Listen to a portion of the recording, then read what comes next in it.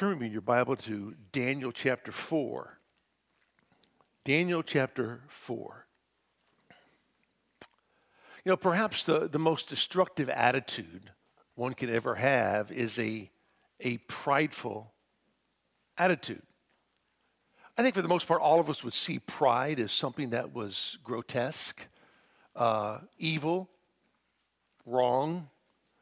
But sometimes I'm not sure that we understand what's behind pride. It's an incredible love of self. Self-love causes us to be arrogant, boastful, and pride.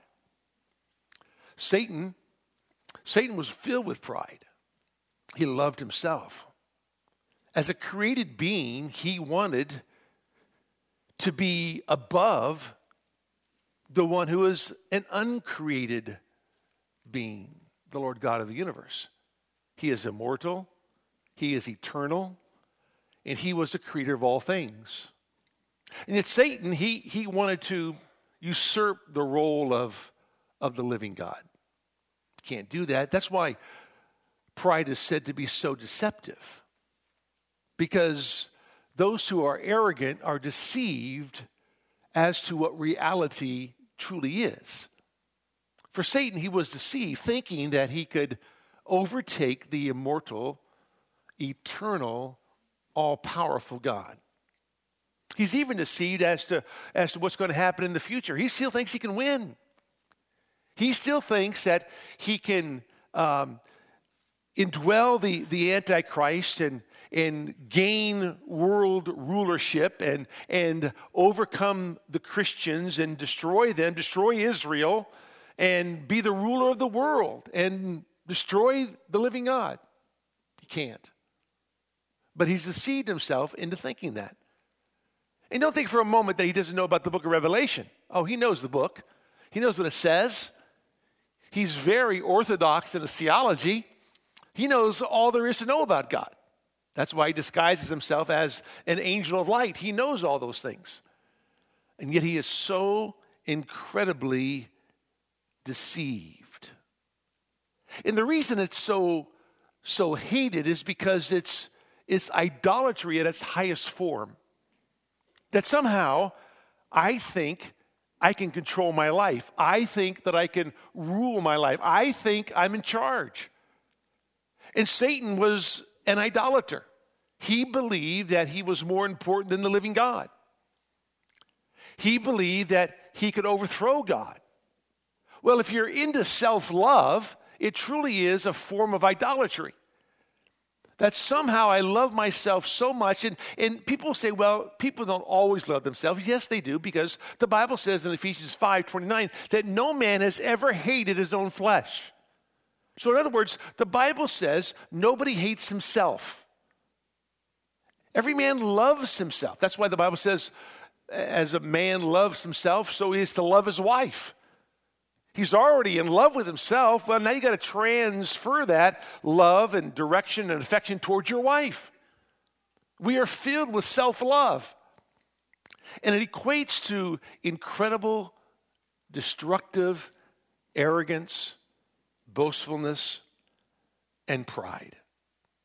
And so, when the world refuses to recognize God for who he is and honor God as God, Romans 1:28 tells us that we're filled with unrighteousness, or Romans 1:30 says we're filled with arrogant boasting and pride. It fills us up. When we refuse to recognize God for who he is, everything about our lives is filled up with everything God isn't. And we become arrogant and boastful, and we can only think of ourselves. The Lord said in Isaiah 48, verse 11, "My glory I will not give to anybody else." Said in Isaiah 42, Isaiah 48, he is the only one to be glorified. And he's not going to relinquish that glory, because man was created for his glory. Everything about creation was about God and his glory. So the Lord knows that, and so he's not going to relinquish any of that glory to any individual. The Bible says so much about pride. In the book of Proverbs, it says in Proverbs 20, verse number 4, haughty eyes and a proud heart, the lamp of the wicked is sin.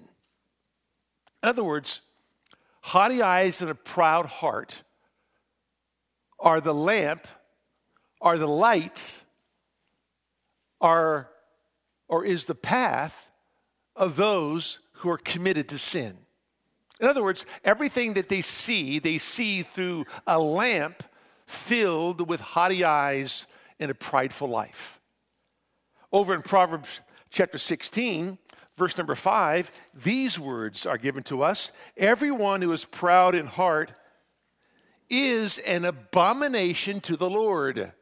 An abomination to the Lord. Assuredly, he will not be unpunished. Those are strong words. That God says if you're proud in heart, you're not going to go without punishment. It says over in verse number 18 of chapter 16, pride goes before destruction and a haughty spirit before stumbling.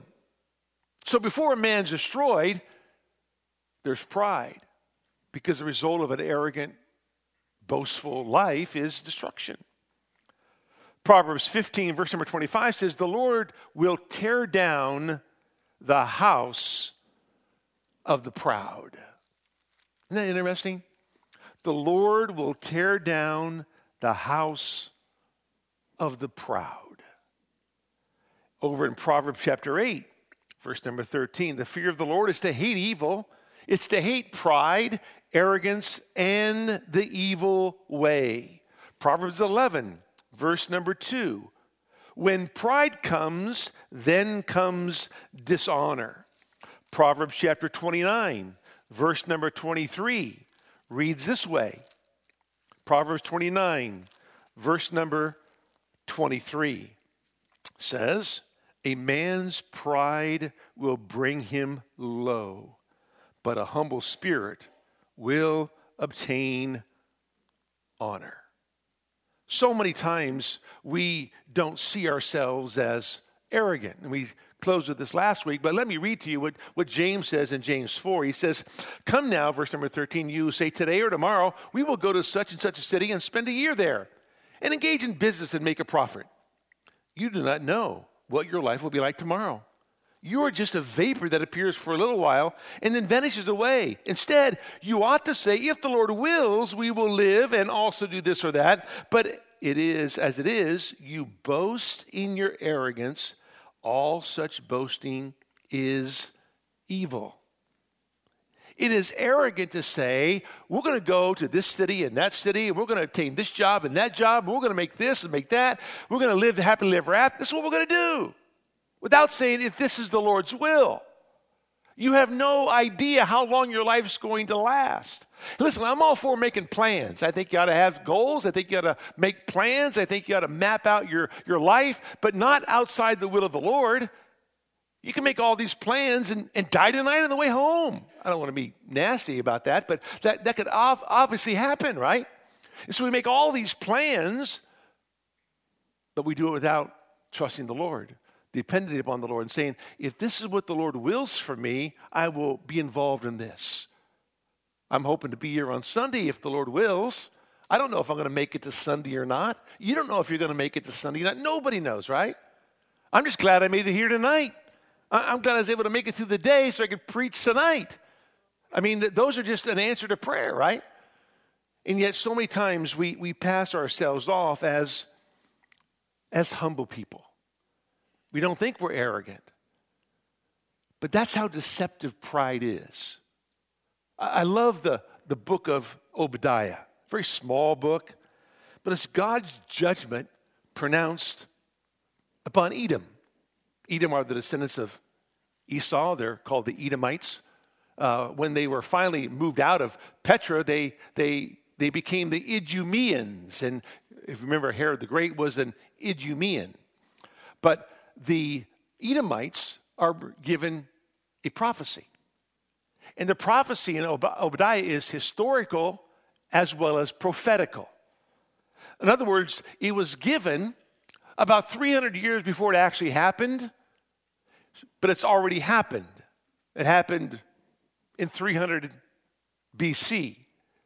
And so from a history standpoint, the Edomites were destroyed. But there's coming a time in the history, verses 15 and following, in terms of prophecy, in terms of its fulfillment, is that the Edomites will be completely destroyed off the face of the earth. It doesn't mean that, and that's the modern day Palestinians, by the way, that God doesn't save Palestinians. He does. He saves individual people. But the nation at large will be destroyed. Now, over the years, and if you've been with me to Israel, about every 3 trips we go to Petra. And Petra's a long, long journey from Jerusalem. But we make the journey because I think it's important to understand prophecy and what's going to happen in the end times. But we make our way down to Petra because it's that rose-red city in the rocks. It's a fabulous place to be. But yet, there's so much about prophecy and the coming of the Messiah centered around that region of the world, specifically Bozrah, which is the ancient capital of Edom, and Petra is located in Edom. Okay? And the Bible says these words in the book of Obadiah. It says, "Thus says the Lord God concerning Edom, we have heard a report from the Lord, and an envoy has been sent among the nations, saying, Arise and let us go against her for battle. Behold, I will make you small among the nations. You are greatly despised. The arrogance of your heart has deceived you." And that's so true. Arrogant people are easily deceived. They don't think they are, but they are. And Satan, of course, is a perfect example. You who live in the clefts of the rock. And that's exactly where they lived. And the way into Petra is about a mile long. And you make your way down this gorge, which at some points it's 8 feet wide. At other points it's 30 feet wide. But it's about a mile long walk to get into the city of Petra. And the walls on the side are anywhere between 600 to 800 feet tall. And when you get into the city itself, those walls are up to 2,000 feet tall. The city of Petra is 25 square miles when you get down inside the rocks. It's a city literally carved out of the rock. It's one of the ancient wonders of the world. And the Edomites believed that they lived in an impregnable fortress. They could not be defeated. There's only one way in, and you can't fit a whole army in one way, and we can destroy you on your way in because there's more of us than there is you, and you can't get everybody in there at one time. So we're going to win. You can't beat us. But the arrogance of the heart deceived them. It says, you live in the clefts of the rock, in the loftiness of your dwelling place, who say in your heart, who will bring me down to earth? Is there anybody who can defeat us? Nah, we're undefeated. Nobody's going to beat us. It says, though you build high like the eagle, though you set your nest among the stars, from there I will bring you down, declares the Lord. And sure enough, in 300 BC, the Nabateans came in and were able to cut off the water supply to Petra, and were able to run them out of the city, and they lived there until 105 AD, when the Romans came in and destroyed the Nabateans. But the point of the matter is this, is that we can deceive ourselves into thinking that we're better than we actually are. Well, this was Nebuchadnezzar. But in fairness to Nebuchadnezzar, he was the ultimate world ruler. He defeated everybody. There was no one else to beat. And when you beat everybody, what else do you do? There are no more battles to be fought, no more nations to conquer, no more people to trample down. I mean, after all, you can look around and say, look at this great kingdom I have built. This is great. That was Nebuchadnezzar. He felt like he was the man, and in all reality, humanly speaking, he was the man. He was the king. He was the epitome of world rulership. Probably the greatest ruler to ever exist on this planet. And the Bible tells us that his life was at ease. Why? There was nothing else to do. Nobody else to conquer. And he was all, and then in the middle of this easiness, in the middle of all this comfort, he has a dream. And that dream will change his entire life. We began last week by talking to you about the conditions surrounding the dream. The conditions were important because Nebuchadnezzar had been king for just about 35 years up to the 4th chapter of the book of Daniel. And in those 35 years, he became the world's greatest leader. And yet, he had seen miraculous things. He had seen Daniel tell him what his dream was, and then interpret the dream. And show him that he was the golden head of the image. And that he was the ruler of the world. And no one had come to destroy him. He knew that there was going to be a destruction that was going to come. There was going to come this small stone that would crush the 10 toes, and the whole thing would come tumbling down. That hasn't even happened yet. There's no sign of that. Who's going to destroy him? He thinks to himself, man, this is so great. I am on top of the world. And then he was convinced by the Chaldeans and the magicians that everybody should bow down to his image. And so he made this golden image that would stand out in the desert so everyone could see it when the sun glistened on it. And everybody came and bowed down to it. When the trumpets began to blow and the music began to ring loud, everybody bowed before it except for 3 guys. They weren't going to do that. And he was curious. When you're the greatest in the world and there are 3 people who don't see you as great, well, they got to die. They got to go. And so he gives them an opportunity, though, to bow down before him one more time. And they won't. So he heats the fire 7 times hotter than it normally is. I'm not sure I even understand that. How hot can hotter be? You know? And these men who throw Shadrach, Meshach, and Abednego into the fire, they're consumed by the fire. They die. That's a pretty hot fire. In anybody's book, right? But yes, Shadrach, Meshach, and Abednego, they're good. They're walking around in there. There's an angel in there with them. And King Nebuchadnezzar looks in there and says, hey, I thought we threw 3 guys in there. There's 4 people in there. What is going on? And all of a sudden, he compels them to come out. And they don't even smell like smoke. They don't even smell like smoke. Their hair hasn't even been singed. The hair on their arms is perfectly put together. Nothing's wrong with them. And so there's this miracle that takes place in Nebuchadnezzar's palace that helps them understand that there is this Most High God, and he now commands everybody, don't dare speak against their God, because if you do, we're going to tear out your limbs and we're going to burn down your houses. So no one's going to speak against Shadrach, Meshach, and Abednego's God because they're afraid they're going to die, right? But Nebuchadnezzar is yet to be converted because miracles don't save people, right? So for 35 years, he's with Daniel.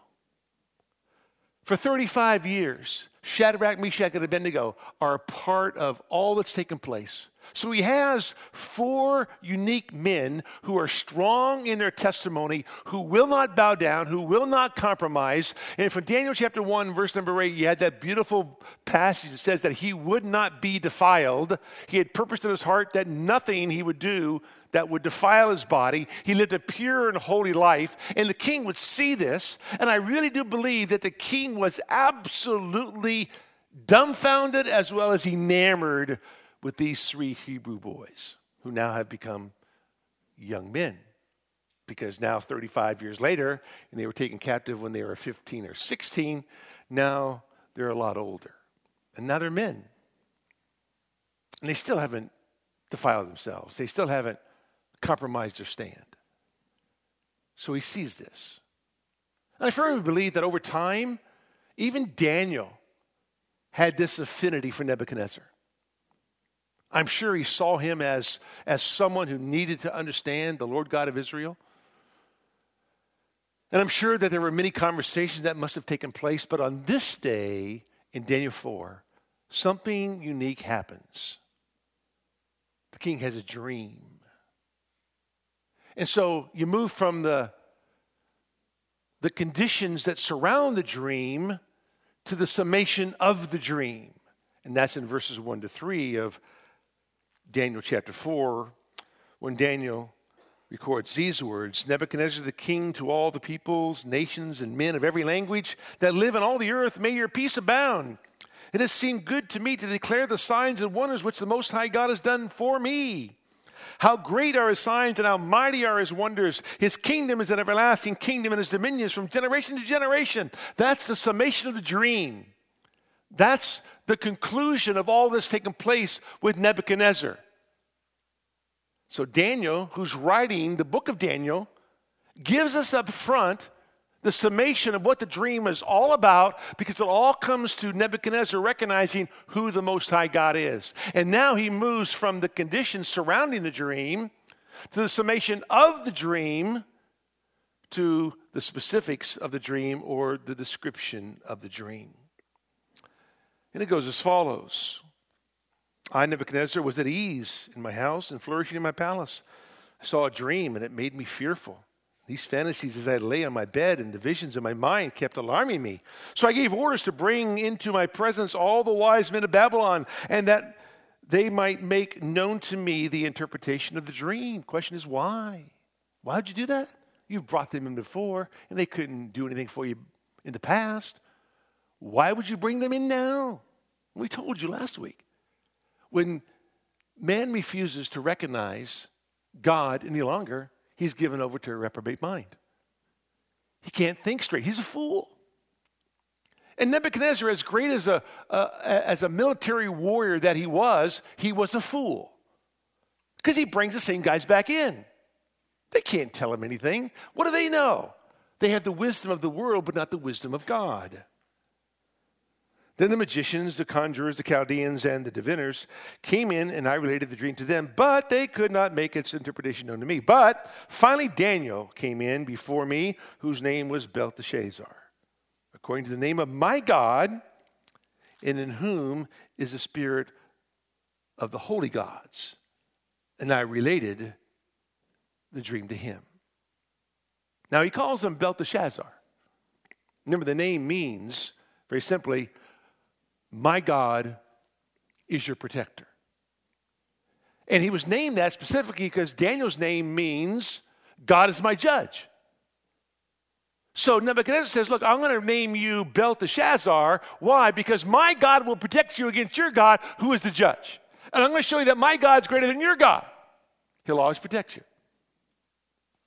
So he calls him Belteshazzar.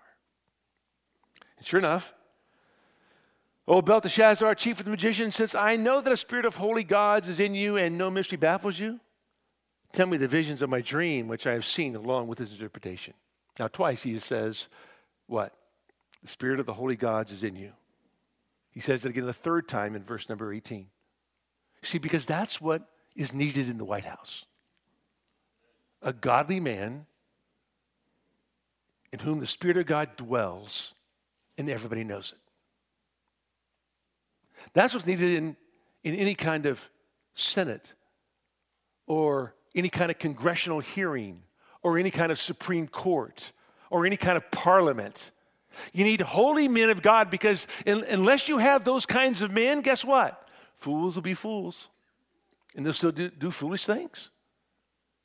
You're going to have someone who's going to direct them in the right way, who has not worldly wisdom, but godly wisdom. Wisdom from above. Remember, James tells us that wisdom from below is demonic. Wisdom from above is godly, but wisdom from below is demonic wisdom. The best that your professors can give you is demonic wisdom. The best that the unbelieving world can give you is demonic wisdom. It can't give you godly wisdom. But those who know the Lord, who submit to him, have wisdom from above. And they can give you godly wisdom. So Nebuchadnezzar calls them and says, no, I know that you dwell with the holy gods. I know there's a spirit about you that's different than everybody else. Tell me my dream. Interpret it for me. Now there were the visions in my mind as I lay on my bed. I was looking, and behold, there was a tree in the midst of the earth, and its height was great. The tree grew large and became strong, and its height reached to the sky, and it was visible to the end of the whole earth. Its foliage was beautiful, and its fruit abundant. And in it was food for all the beasts of the field, found shade under it. And the birds of the sky dwelt in its branches, and all the living creatures fed themselves from it. I was looking in the visions in my mind as I lay on my bed, and behold, an angelic watcher, a holy one, descended from heaven. He shouted and spoke as follows: chop down the tree and cut off its branches. Strip off its foliage and scatter its fruit. Let the beasts flee from under it and the birds from its branches. Yet leave the stump with its roots in the ground, with a band of iron and bronze around it, in the new grass of the field, and let him be drenched with the dew of heaven, and let him share with the beasts and the grass of the earth. Let his mind be changed from that of a man, and let a beast's mind be given to him, and let 7 periods of time pass over him. The sentence is by decree of the angelic watchers, and the decision is a command of the holy ones, in order that the living may know that the Most High is ruler over the realm of mankind. That's the purpose of the dream. That there is a ruler over the realm of mankind. It's the Most High God. Everybody who in government does not recognize that is in for a heap of trouble. Because the Most High God, El Elyon, is the one who rules over the realm of mankind. He's in charge. It says, and bestows it on whom he wishes. In other words, he does whatever he wants. And then it says, and sets over it the lowliest of men. This is the dream which I, King Nebuchadnezzar, have seen. Now you, Belteshazzar, tell me its interpretation, inasmuch as none of the wise men of my kingdom is able to make known to me the interpretation. But you are able, for a spirit of the holy gods is in you. 3 times. 3 times he recognizes that the spirit of the holy gods is in this man. Tell me my dream. So, you move to the 4th point, which simply states the interpretation of the dream. It says, then Daniel, whose name is Belteshazzar, was appalled for a while as his thoughts alarmed him. What was he alarmed about? What appalled him? He knew the answer. He knew that the king was in big trouble. And I think in the recesses of his mind, he was thinking, I've got to deliver this news. And over the years, I've grown to appreciate this man, as arrogant as he is, as boastful as he is, as wrong as he is on so many things. And even though he hasn't believed in my God, I still have to tell him the truth. I have to speak to him the truth. So he began to weigh how he would say it. The king responded and said, Belteshazzar, do not let the dream or its interpretation alarm you. Tell me now. Don't be alarmed. Just give it to me straight. Don't water it down. Tell me what it is. I got to know. I'm waiting for somebody to tell me. Belteshazzar replied, my lord, if only the dream applied to those who hate you, and its interpretation to your adversaries. Oh, I wish I could tell you that this is all about the people who hate you. But it's not. It has to do with you. You. He says the tree that you saw, which became large and grew strong, whose height reached to the sky and was visible to all the earth, and whose foliage was beautiful and its fruit abundant, and in which was food for all under the beasts of the field dwelt, and in whose branches the birds of the sky lodged. That's you. You're the guy. You're the man. It's like Nathan when he said to David, you're the man. You're the king. You're the person. You're the tree. Everybody's come to you. You provided shade. You provided for people's lives.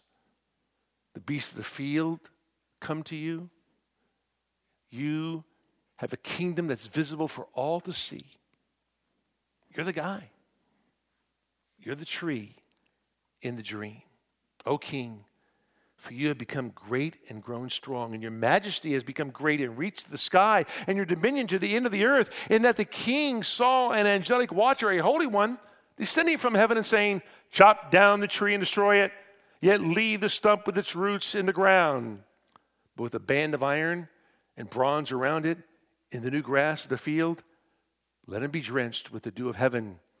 Let him share with the beasts of the field until 7 periods of time pass over him. 4 times it will say 7 periods of time. Those 7 periods, according to chapter 7, verse number 25, are 7 years. A specific amount of time. That's how accurate the prophecy is. And so he says, this is the interpretation, O king, and this is the decree of the Most High, which has come upon my Lord the king, that you be driven away from mankind, and your dwelling place be with the beasts of the field, and you be given grass to eat like cattle, and be drenched with the dew of heaven.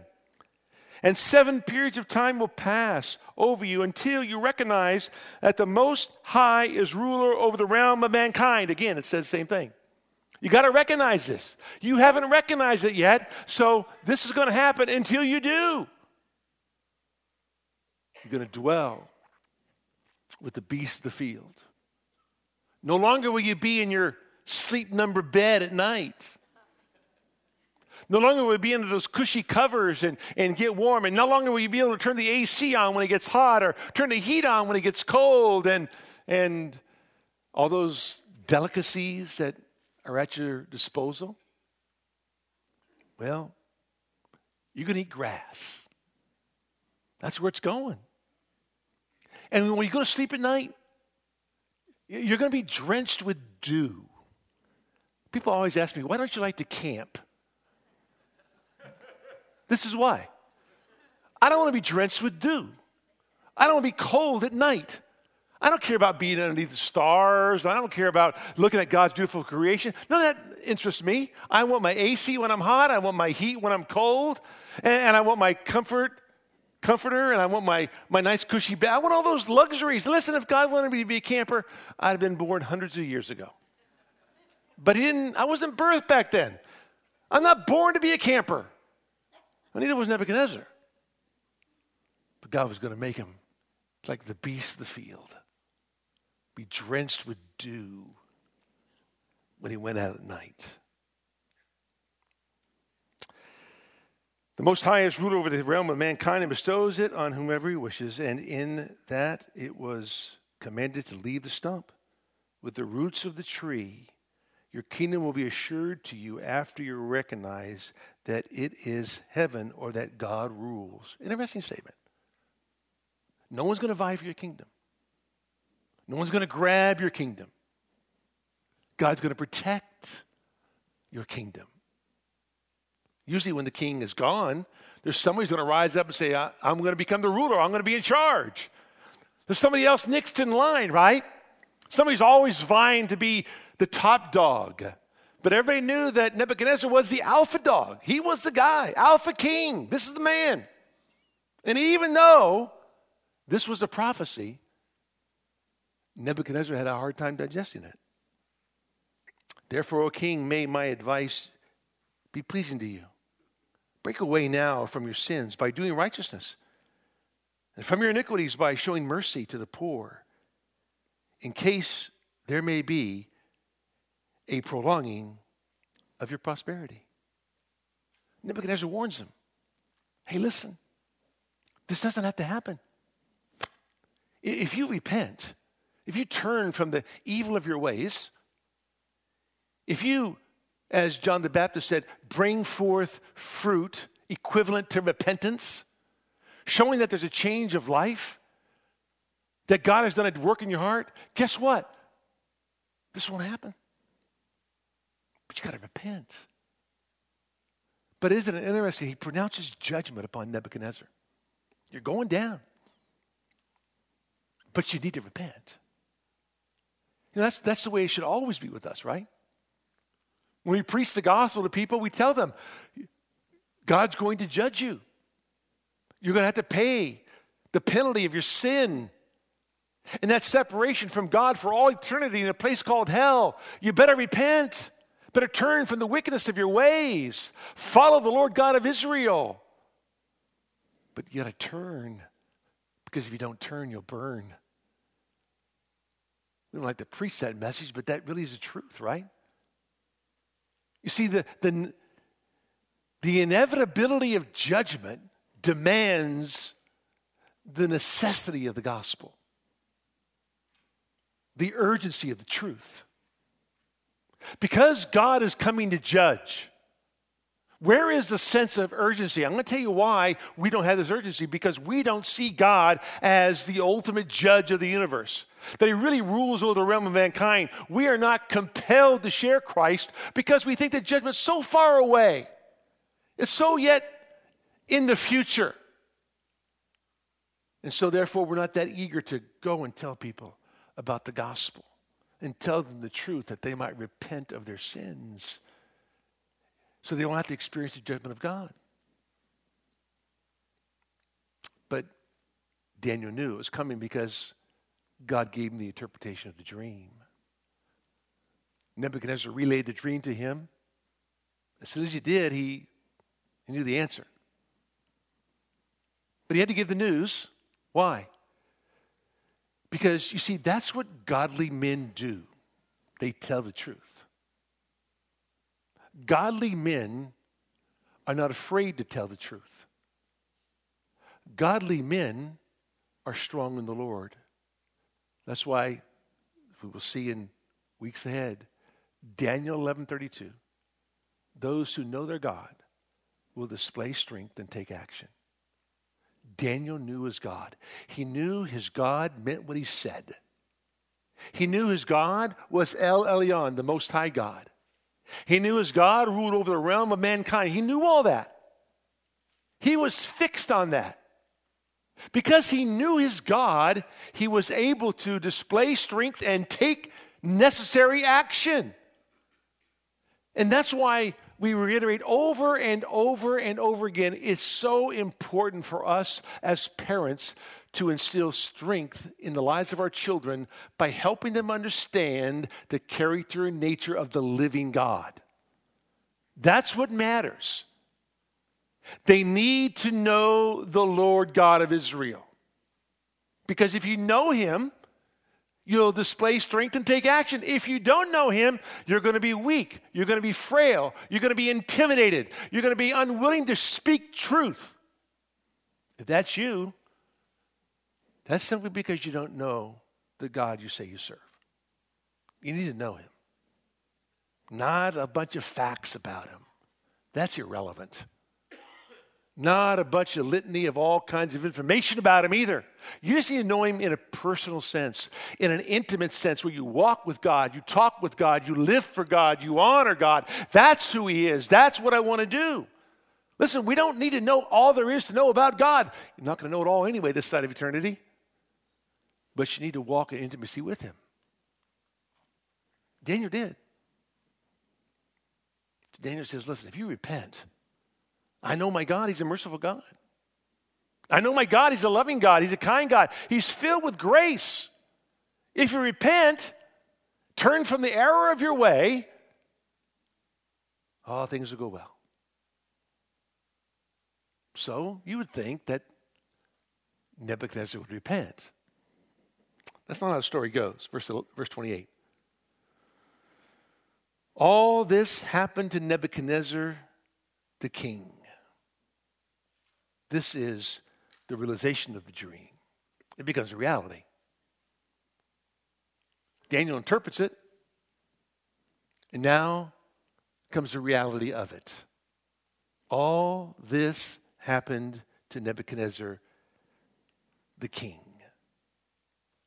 The world ruler, the most powerful man ever to exist on planet Earth, the man whose kingship was visible around the world, the Alpha King, went down. 12 months later, that's grace. That's grace. Could have happened immediately, right? Nebuchadnezzar could have heard the words, hey, repent and you'll be okay. Nah, I'm not doing that. Wham! No, God gave him 12 months. That's the grace of God. The Lord gave the citizens of this earth before the great flood 120 years as Noah built the ark, a preacher of righteousness. That's the patience of God. Don't ever think that our God judges man unjustly or unkindly. Oh no, he judges them righteously because he's a God of justice. He's also a God of grace and mercy. So he gives them time. 12 months. 12 months later, he was walking on the roof of the royal palace of Babylon. The king reflected and said, is this not Babylon the Great, which I myself have built as a royal residence by the might of my power and for the glory of my majesty? It's all about my glory. God says, I will not give my glory to another. And Nebuchadnezzar says, this is all about my majesty. It's all about my glory. It's all about me. Boy, look how great I am. Look what I've done. Look what I've accomplished. He's walking around his palace thinking, man, I'm amazing. I'm amazed at myself. I can't believe how amazed I am at being amazed at myself because I'm so amazing. And so the Bible says very clearly, while the word was in the king's mouth, my glory and my majesty, while the word was in the king's mouth, the voice came from heaven saying, King Nebuchadnezzar, to you it is declared, sovereignty has been removed from you, and you will be driven away from mankind, and your dwelling place will be with the beasts of the field. You will be given grass to eat like cattle, and 7 periods of time will pass over you until you recognize that the Most High is ruler over the realm of mankind. You haven't recognized it yet. So I'm going to make sure you do. I'm going to pass judgment upon you. You're going down. And he bestows it on whomever he wishes. Immediately, the word concerning Nebuchadnezzar was fulfilled. Immediately. The voice comes from heaven. You're done. Nebuchadnezzar was fulfilled, and he was driven away from mankind and began eating grass like cattle, and his body was drenched like the dew of heaven until his hair had grown like eagle's feathers and his nails like birds' claws. For 7 years, he was driven out of the palace. He was driven to the fields. Listen, he was driven for everybody to see him. Complete and total humiliation.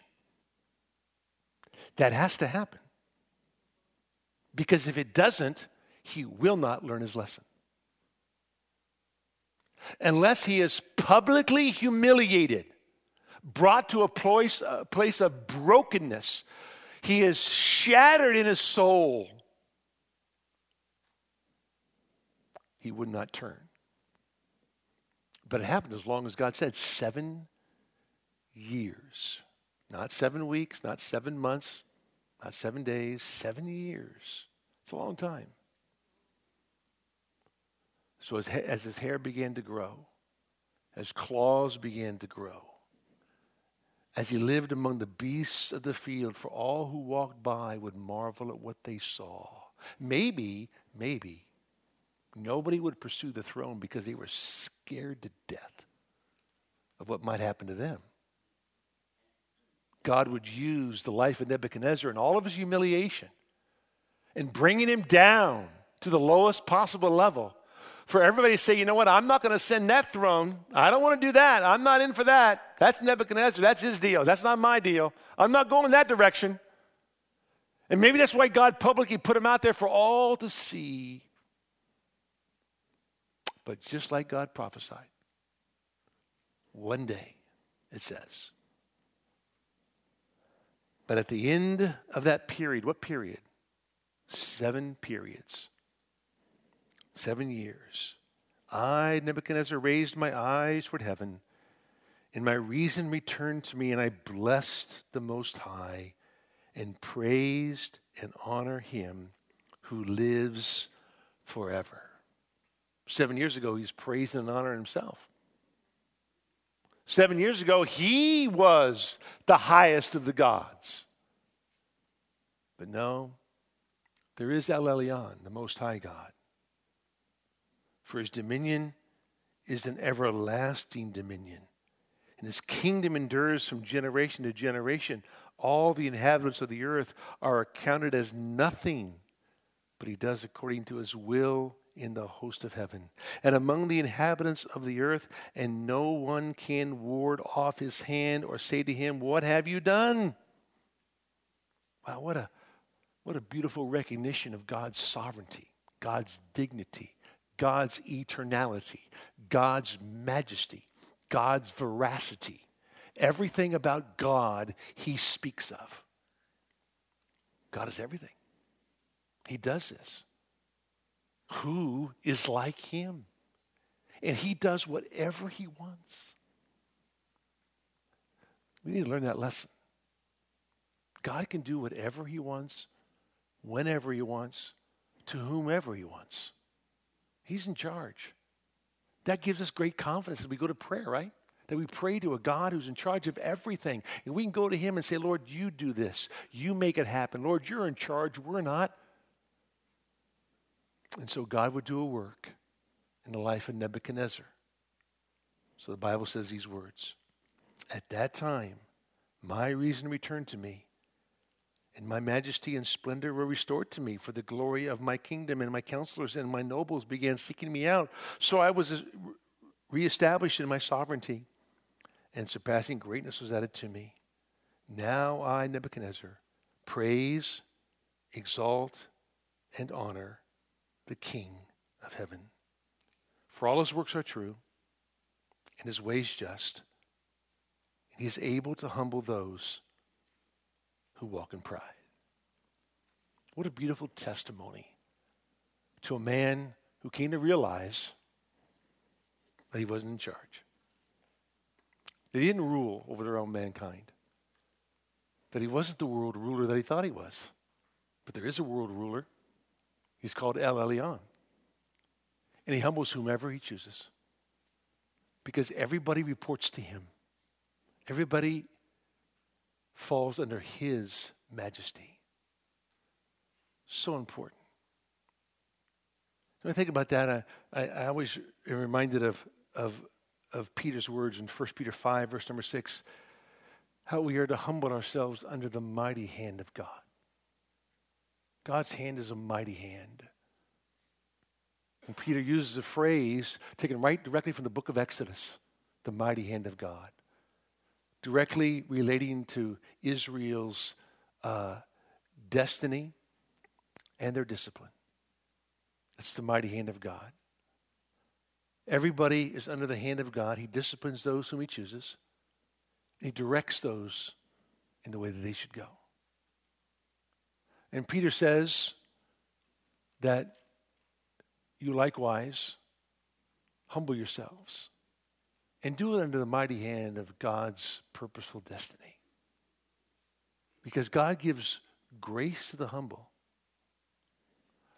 but he rejects those who are prideful. Because he does.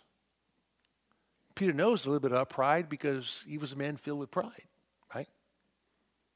Though all men deny you, not me, I'm alpha disciple. I'm top disciple. I'm big dog. And they might deny you, but not me. But he did. Tremendously. Now, they all denied him, right? They all did. They all forsook him and fled. But Peter is marked as that one who truly spoke against him publicly. And Peter says, you know what? You need to humble yourself under God's mighty hand of destiny. He's in charge. You know, none of us here tonight are world rulers. Or none of us will either be world rulers. None of us are as powerful as Nebuchadnezzar. But every one of us has that same innate desire to live in the realm of arrogance and pride. We all do. All of us are selfish. To say that you're not is false humility. We truly are always looking out for our own selves because every man loves his own flesh. And so while we may not be world rulers, kings, warriors, commanders, we are people who can very easily fall into the snare of the devil, which is pride and arrogance. It entrapped him. He wants to entrap us in that same way. And so we humble ourselves because God resists the proud but gives grace to the humble, which allows us to resist Satan. We can only resist him because we humble ourselves under God's sovereign rulership. May that be our desire. May that be what we want to see happen. Nebuchadnezzar, I truly believe, was born again. He became a believer in the living God. It took some 35 years later, but he did. And God did a great work in his heart. And God can do a work in anybody's heart that you know, in your family, friends that you have. I don't care how arrogant they are. God can break them and shatter their soul and bring them to a place of salvation because that's what God does. He saves the arrogant. Paul was an arrogant fool. Oh, he killed Christians. He was so arrogant. God humbled him and saved him. God does that. So I don't know who's in your family or what friends that you have, or maybe it's even you tonight. You're filled with, or you're deceived by your own arrogance. Please understand that God himself is the only one who can save you and turn your life around. God hates pride. He hates it. And all those who walk in pride are an abomination to him. May God give us the grace to humble ourselves before him and to live for the glory of his kingdom and not ours. Let's pray. Father, we're grateful for tonight, and thank you once again for the opportunity we have to study your word. The story of Nebuchadnezzar is a fabulous story. How you worked in his life and how Daniel was instrumental in all that is so incredibly encouraging. Yet we know, Lord, that the snare of the devil can easily entrap us. We can become arrogant in our own right. We don't want to do that, Lord. We want to honor you. We don't want to look at what we have done because that's irrelevant. We want to see all that you are and all that you have done and give you glory, give you honor, give you praise. Exalt your name and not our own. May, Lord, that be us, please. Help us to seek your face and your face only. And we'll give you the praise and honor and glory until we see you face to face, Lord. In Jesus' name, amen.